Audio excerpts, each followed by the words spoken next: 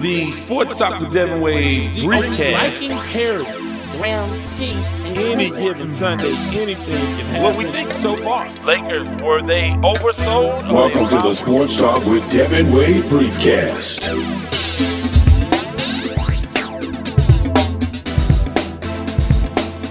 Welcome to another edition of the Sports Talk with Devin Wade briefcast, not to be confused with a full-fledged episode. If you're not familiar with what that is, essentially the briefcast is just me able to come to you guys minus some of the bells and whistles of a full-fledged episode. So if you haven't had a chance to check out full-fledged episodes, I suggest you go do that on any platform in which you get your podcast. But I'm going to tell you a bunch of stuff. But this is sort of a hybrid. I'm coming to you quickly or briefly because I'll have more content for you this week. And I want to thank you guys for being patient with me. It's been absolutely an incredible time for me. What's happened? Let's see. The Astros win the World Series, world champs. That happened. We co-hosted a stage at the parade, the Astros Victory Parade. That happened. Jackson State came to town. We wrapped up the Texas Southern Tigers season, almost went to the SWAC championship. Heart was broken. Tell you more about that probably on the next episode.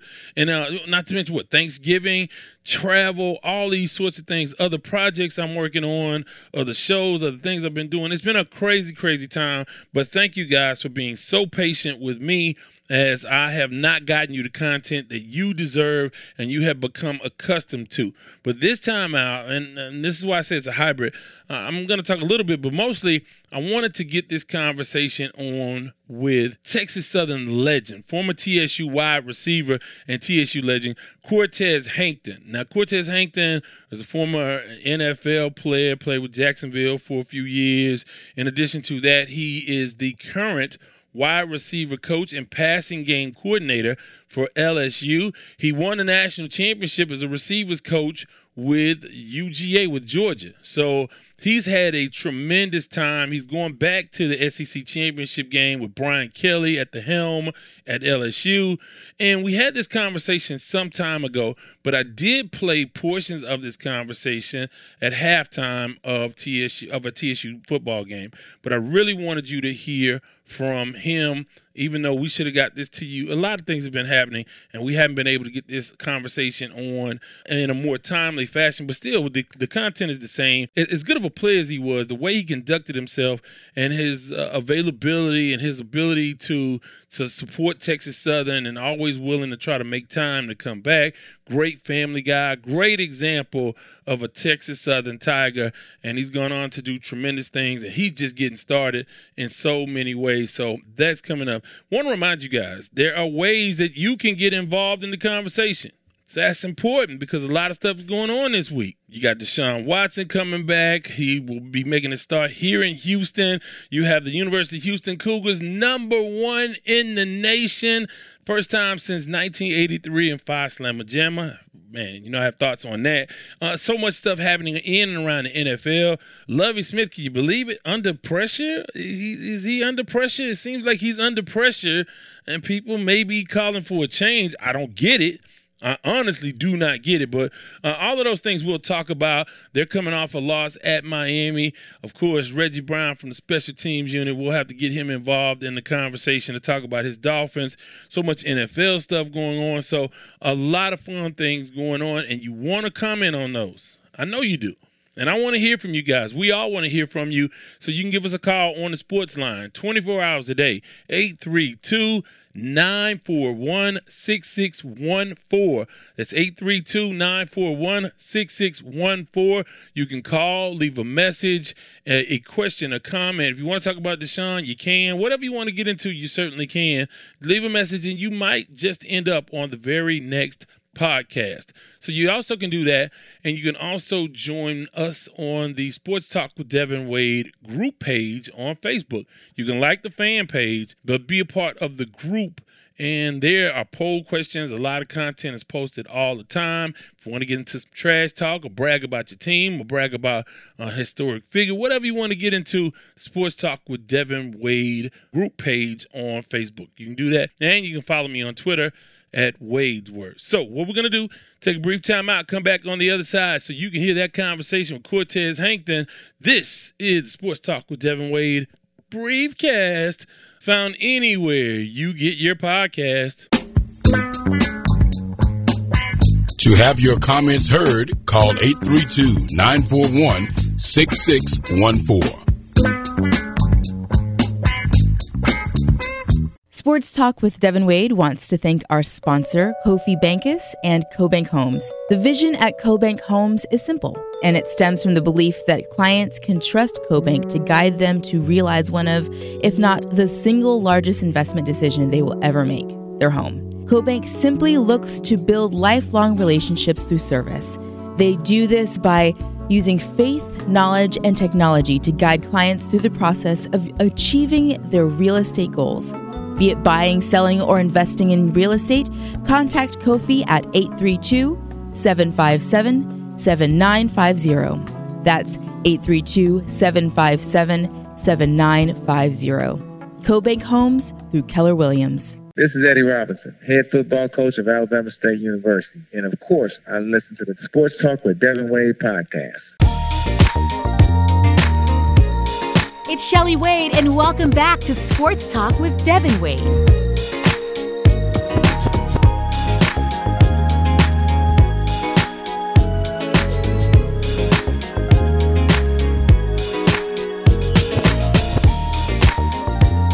I want to get into that conversation with Cortez Hankton, but first, want to talk about a couple of things. Coach Prime, Deion Sanders, confirmed that Colorado has offered him the head coaching job. Now, he didn't say that he was going to take it, and he didn't say that he wasn't going to take it.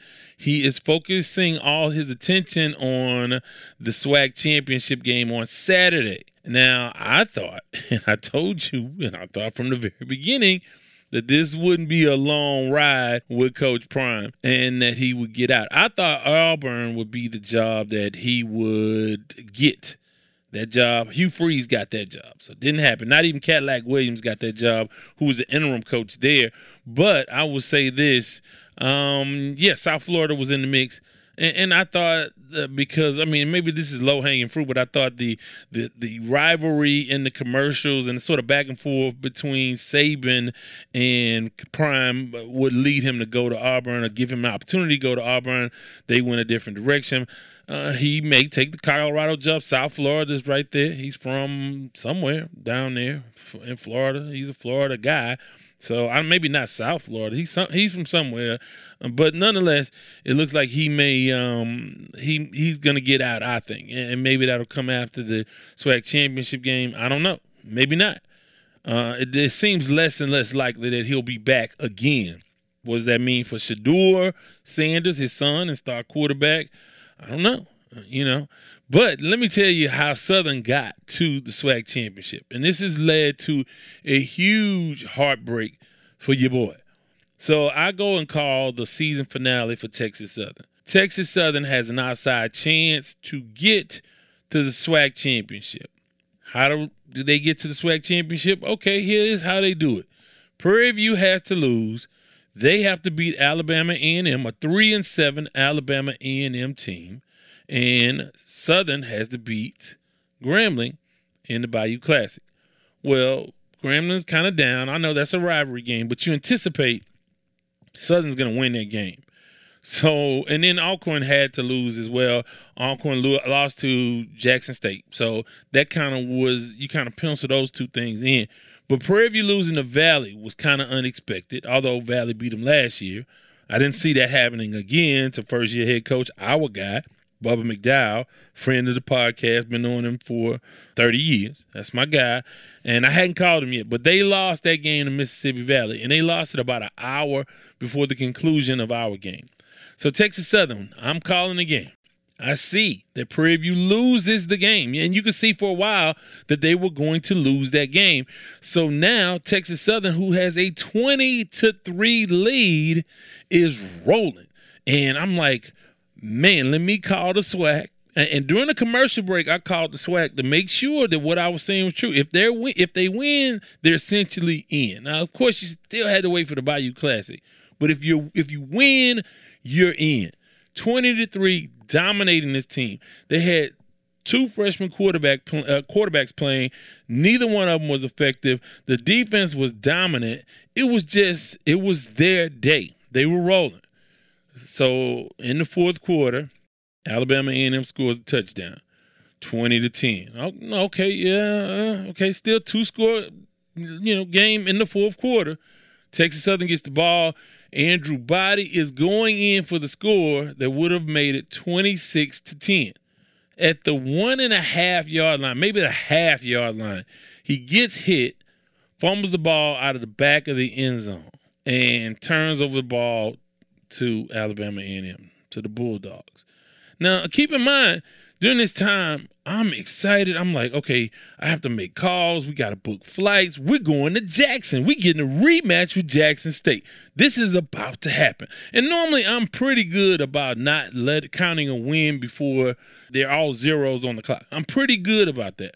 I usually do really well about, hey, this isn't over. This isn't over. But I felt like it was over. They were dominating this team, doing a lot of what they wanted to do. They missed some opportunities. But let me say this. Let me preface all this by saying the only active kicker on the roster was hurt. Okay, one kicker left the team midseason, the starter. Richard Garcia III left, transferring, whatever that backstory is that backstory? I don't know. But I know he left it was seemingly abruptly, and he went somewhere else, or he left school. So that left Curtis Falkenberg. Falkenberg was not only the kicker, but the punter as well versus Grambling. Well, of course, Texas Southern blows out Grambling. In that game, the punt was tipped, and his leg got hit. So his foot was hit, and he got hurt. So he was not available. So we had no kicker, and after Andrew Body fumbled the ball, he never returned. He was injured. So because the team didn't have any kicker, they tried no extra points and went forward on a couple of occasions in which they would have attempted a field goal. Pretty reasonable field goals, but they didn't have a choice. They had to go for it. Went for 2-point conversions. Out of 3 touchdowns, they only converted 1 of those 2-point conversions. And so there you have it. And so, okay, still you're leading 20-10 with about 6 minutes left, 10 minutes left. And quickly they score. Texas Southern comes back. You have a sophomore quarterback that has not played very much at all. Maybe played some. To my recollection, he played in the homecoming game, and I don't think he's played much. He might have played a few snaps against Grambling, but nothing of significance when it comes to playing time. It's been about Andrew Body. So Andrew Body's out. You don't convert on a 4th down in less than a yard or about a yard. There was a quarterback sneak by Alabama A&M that went for 31 yards or 39 yards for the winning score, and it just was a devastating. You gave up 21 points in the fourth quarter, and it was a tough loss on many levels because even if you didn't go to the SWAC championship, it would have been your first official winning record since 2000, and it would have been a good sign for Coach McKinney just to finish the season on a high note with a 2-game win streak. It just wasn't to be. And it was a heartbreaking way to leave the season because I thought this Saturday I was going to Jackson, Mississippi. If only for 45 minutes. It was a hard belief for 45 minutes, and it didn't come through for the Tigers. But I'll say this about that entire situation. Coach McKinney has the team going in the right direction, and you look at signs of progress. Obviously, 5 wins on the season. You went 4-1 in your division. A division in which in preseason you were predicted to be the 6th team. You were picked 6th in the SWAC's Western Division. You went 4-1 in that division. And you really had a chance until the very last minute to go to the SWAC championship. So hey, let's hope that everybody comes back. Still a really young team. Body will be a junior next year. In addition to that, you have running backs that'll come back and they'll be productive. You have Owens coming back and Ja'Cory Howard. You have a receiving core that was starting to gel and come along. They're still pretty young. And, but you never know. With NIL stuff going on and the transfer portal and people tapping kids on the shoulder and going through back channels to reach out to them, You never know. And you hope that all of this momentum that Coach Prime created in the SWAC continues, and a lot of kids enter that portal wanting to come to the SWAC. And, of course, a rising tide lifts all boats if that energy is still there. And I think it will be in a lot of ways. I think that will help even more recruits come and compete in the Southwestern Athletic Conference. They have a great television deal. They have a lot of exposure. They have great attendance. So all of those things are going for the conference. You have a great leader in Dr. Charles McClellan. And so even if Prime leaves, and it seems like Coach Prime is going to leave, we don't know. Probably by the time you hear this, he'll have on a Rams. No, it's a Buffs. Colorado State are the Rams. But he'll have on a Buff or a Bulls logo.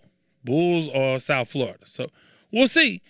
Maybe this is much ado about nothing, but I think this probably signals the end of his run at Jackson State. 11-0 on the season. You still have to get past Southern, who beat Grambling in the Bayou Classic. And, we'll see. But speaking of New Orleans, speaking of the SWAC, speaking of Texas Southern, speaking of just primetime players, Cortez Hankton, had a chance to catch up with him.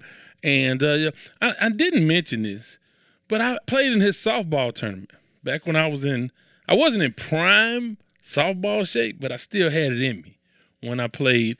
And he had a celebrity softball tournament for charity back in the day. I didn't mention that with him. I should have mentioned that. But nonetheless, a great, great individual.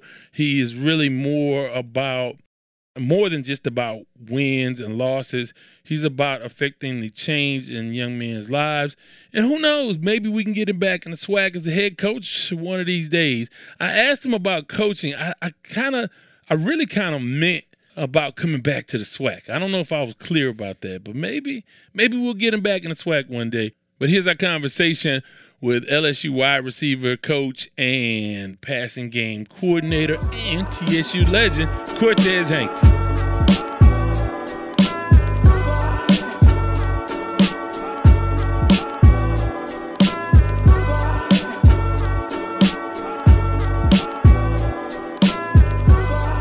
As promised, joined now by a TSU great and the current wide receivers coach and passing game coordinator, Cortez Hankton. How are you this afternoon? Man, I'm doing awesome, man. What about yourself? I'm doing great, and it's great to catch up with you. Of course, a lot of folks are from your TSU family keep up with you. I'm amongst those and have followed your career from Dartmouth to now LSU. It's been a whirlwind year for you, and I guess I can start by calling you champ. Congratulations, champ, on the national championship. Talk a little bit about how wild your year has been. Man, well, first and foremost, it's been a blessing. Regardless of how busy and active it's been, I'm definitely blessed to be an opportunity that I'm in and I have a family to support what I do. The national championship, man, it's still surreal. Even when I see highlights, every now and then go check out that championship ring, it's surreal. I mean, you're talking about an amazing experience and the work that was put into it. You know, as a team, we had a lot of growth over the last couple of years, and man, it was finally good to climb that mountaintop, I should say. Yeah, well, I know it took a couple tries, but you guys finally broke through and got it done at Georgia. Now you win the championship, and now you join the staff of Brian Kelly at LSU. What went behind that move? I mean, I would imagine some of it is personal because it's a little bit closer to home. But what were some of the factors that went into you going to LSU and leaving Georgia? Well, the two biggest things for me were opportunity and growth. I mean, the last 4 years I had opportunity to grow at the University of Georgia. And, I'm definitely thankful for all that Kirby Smart, has done for me. But when I looked at the track record of Coach Kelly and everywhere he's been a winner. And also what he's done in terms of help promoting his coaches. He's had a bunch of coaches that he's promoted without prior experience. We're talking about the coordinator roles and guys who also went on to be head coach. And, it was my opportunity to work with an offensive minded head coach again. So, that being said, it's always a blessing to come back home and to coach for a program, for an institution that I watched growing up as a little boy, man, in Islet Grove. Holly Grove in New Orleans. So, man, it's like I said, it's all been surreal. It's all been, very busy, but it's also been a blessing. And, I'm really excited and hopeful to see what we're going to do this season. Being a New Orleans native as you are, now, is my understanding as an outsider, I'm from Houston, so has the popularity of LSU grown? Because I know has it sort of ebbed and flowed, especially in the African-American community? No, I'm going to say this, man. I think that if you're from the state of Louisiana, the majority of our state has been LSU Tiger fan.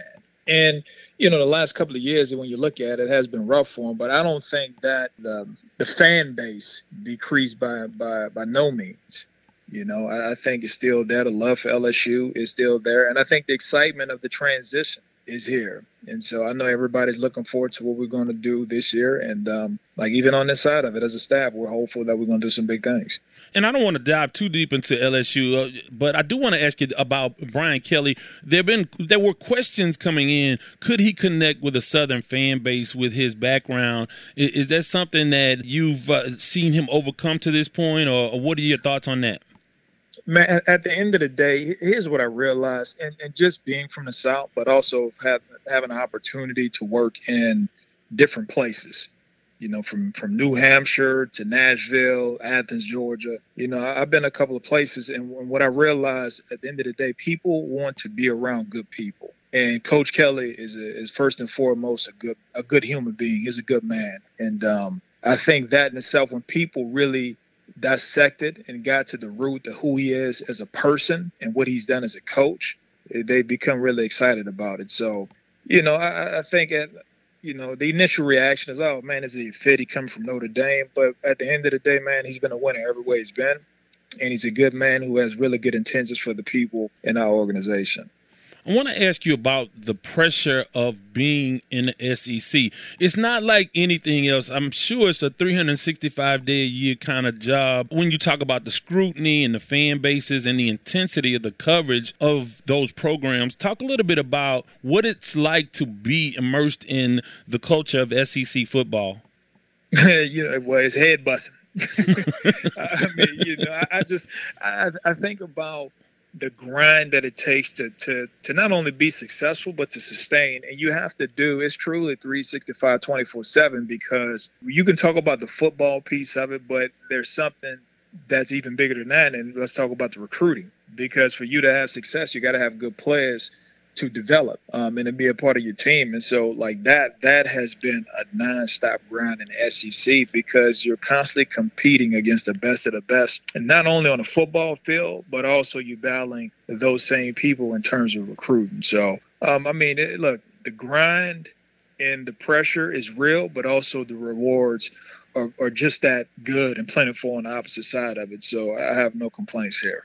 Sort of as a sidebar, NIL, as you, I'm sure, recruit year-round, the NIL component has come into it. How has that affected you to this point? Have coaches been able to wrap their heads around all the different aspects that come with NIL deals for the student athletes? As a coach and organization, as things come up, you have to evolve. And what you try to do is get all the information and research and just how it all ties in, and also you have to be able to present that information to the prospective student athlete. And, what happens now is that you have third parties involved that wasn't involved before, that are representing these guys, and also the brands that our players are also representing to allow to use their name, image, likeness. So, it's still some work that needs to be done, just in terms of providing the guidelines and the structure to it. But, for us, man, you got to keep it moving, and you have to be able to adapt and adjust to it. And I think that we have.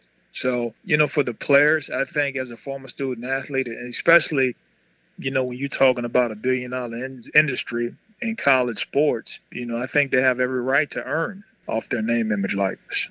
I want to ask you about the expansion and sort of the changing landscape. And I know, like you said, it's all about adjustments, but it looks like the entire landscape of college football is about to change. Of course, a couple of schools that I'm really familiar with, Texas and OU, are coming to the SEC. What do you think about the direction all of college football is moving towards?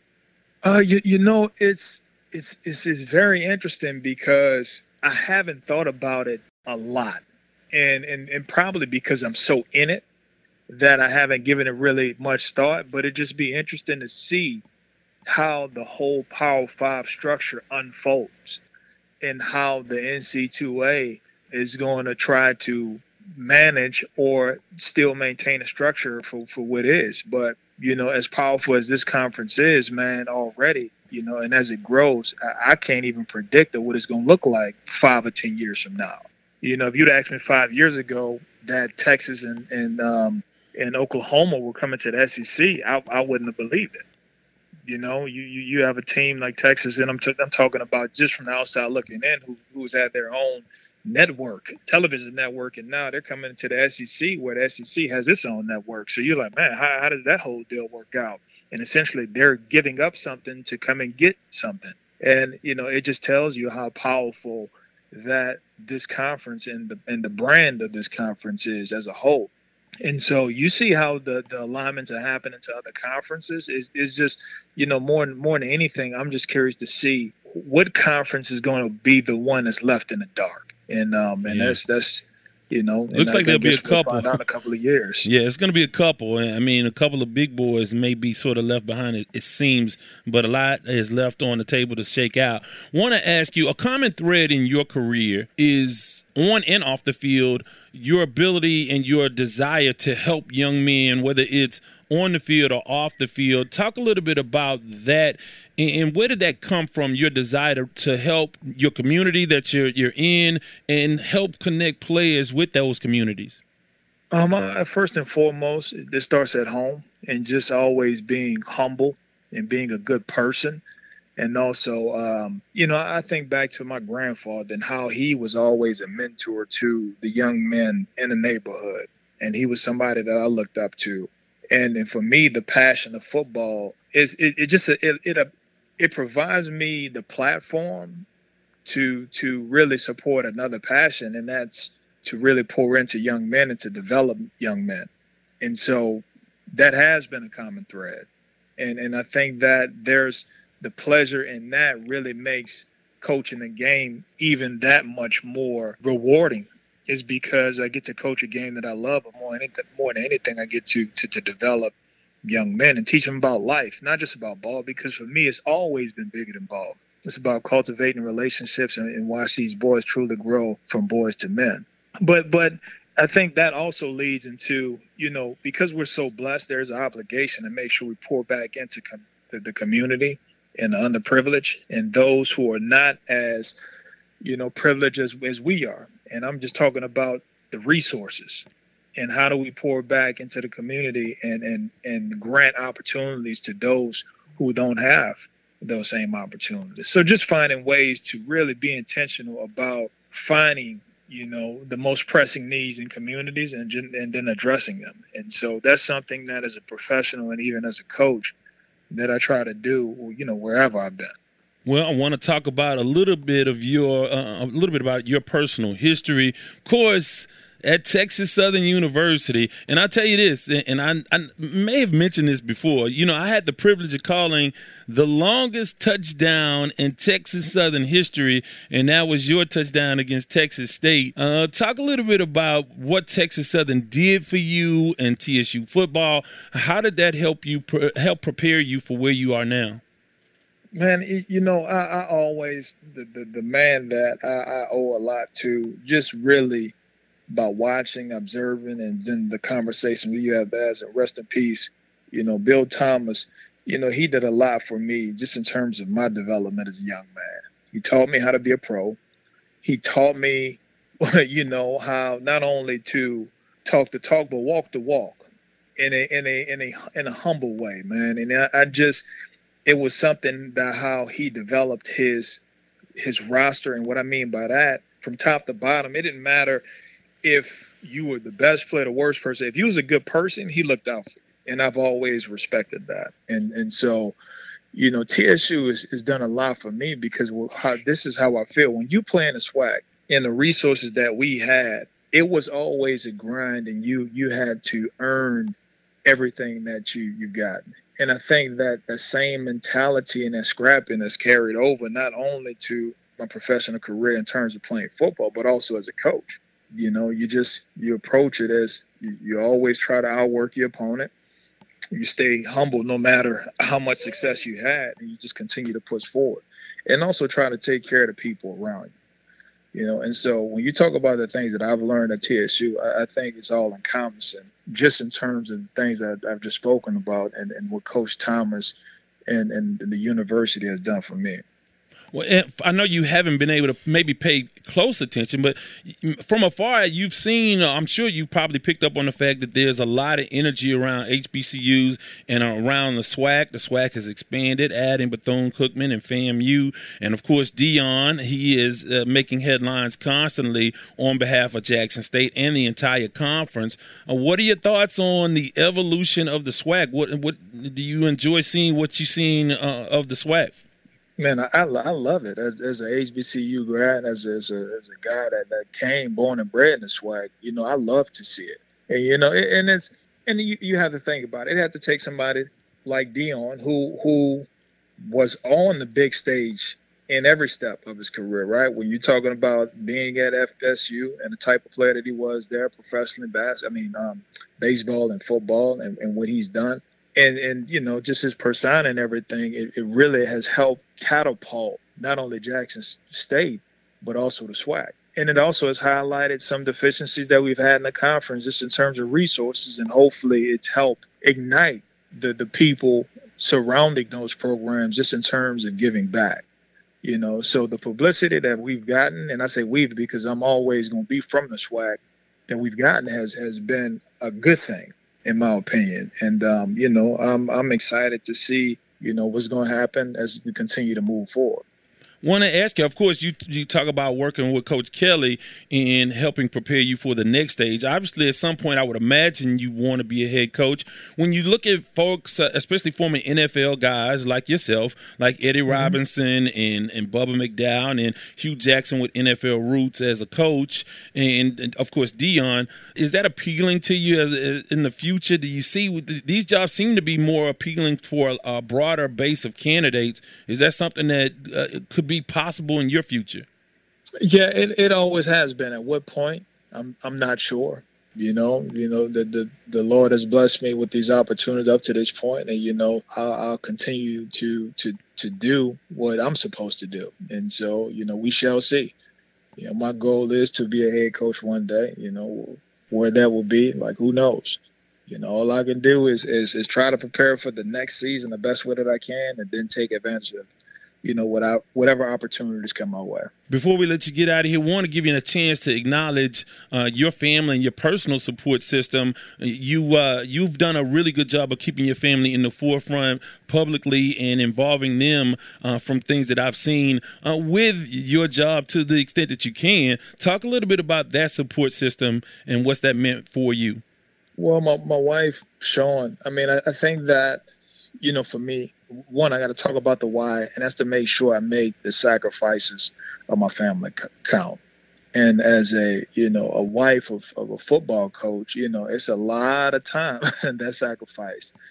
And Sean, she does an amazing job just in terms of helping me balance, you know, not the work-life balance. It can be, you know, pretty hard to maintain. And she does an amazing job of helping me, you know, with that, as long as helping, you know, really support and help our boys grow. You know, Trip and Cruz is 6-3 now, and you know, they love football, and so she'll bring them around to the facility and the practices as you know, as much as time allows. And that part of it in itself, you know, just that every second, every minute that we can spend together, even if it's away from home and in a facility or on the field, you know, it means something. And to them, they love being around the players. You know, they love being on the field after practice, throwing the ball around. And those are the moments that, you know, we remember the most. And at the end of the day, if my family is going to, you know, make that sacrifice of time, I got to make sure the time that's being sacrificed, I make it count. And so I couldn't do it without her. I couldn't do it without them. And, you know, I'm really thankful for them. Finally, I want to ask you, do you have what would you say to the folks that you know and don't know from the Texas Southern family that root for you, that have followed you every step of the way, that have prayed for your success, rooted for your success? What do you say to your TSU faithful? That I'm forever grateful for the support, that I thank them for following me, for their prayers, and I love them. You know, I'll always be a TSU Tiger, and you know, I'll never forget my roots. Well, we certainly thank you for your time, and we'll be keeping up with you. And again, I'll have that tape somewhere, that audio of that 99-yard touchdown. You remember that one? Oh, yeah, I do. You know, I do. Man, I appreciate it too, man. You know, I had a lot of great memories, that I'm thankful for. And so nowadays you can say "Go Tigers" for two teams and mean it. I mean, the Tiger in more ways than one, man. Like that's love for real. Hey, man, we look forward to it, and thanks a lot for your time. All right, thank you. I appreciate you.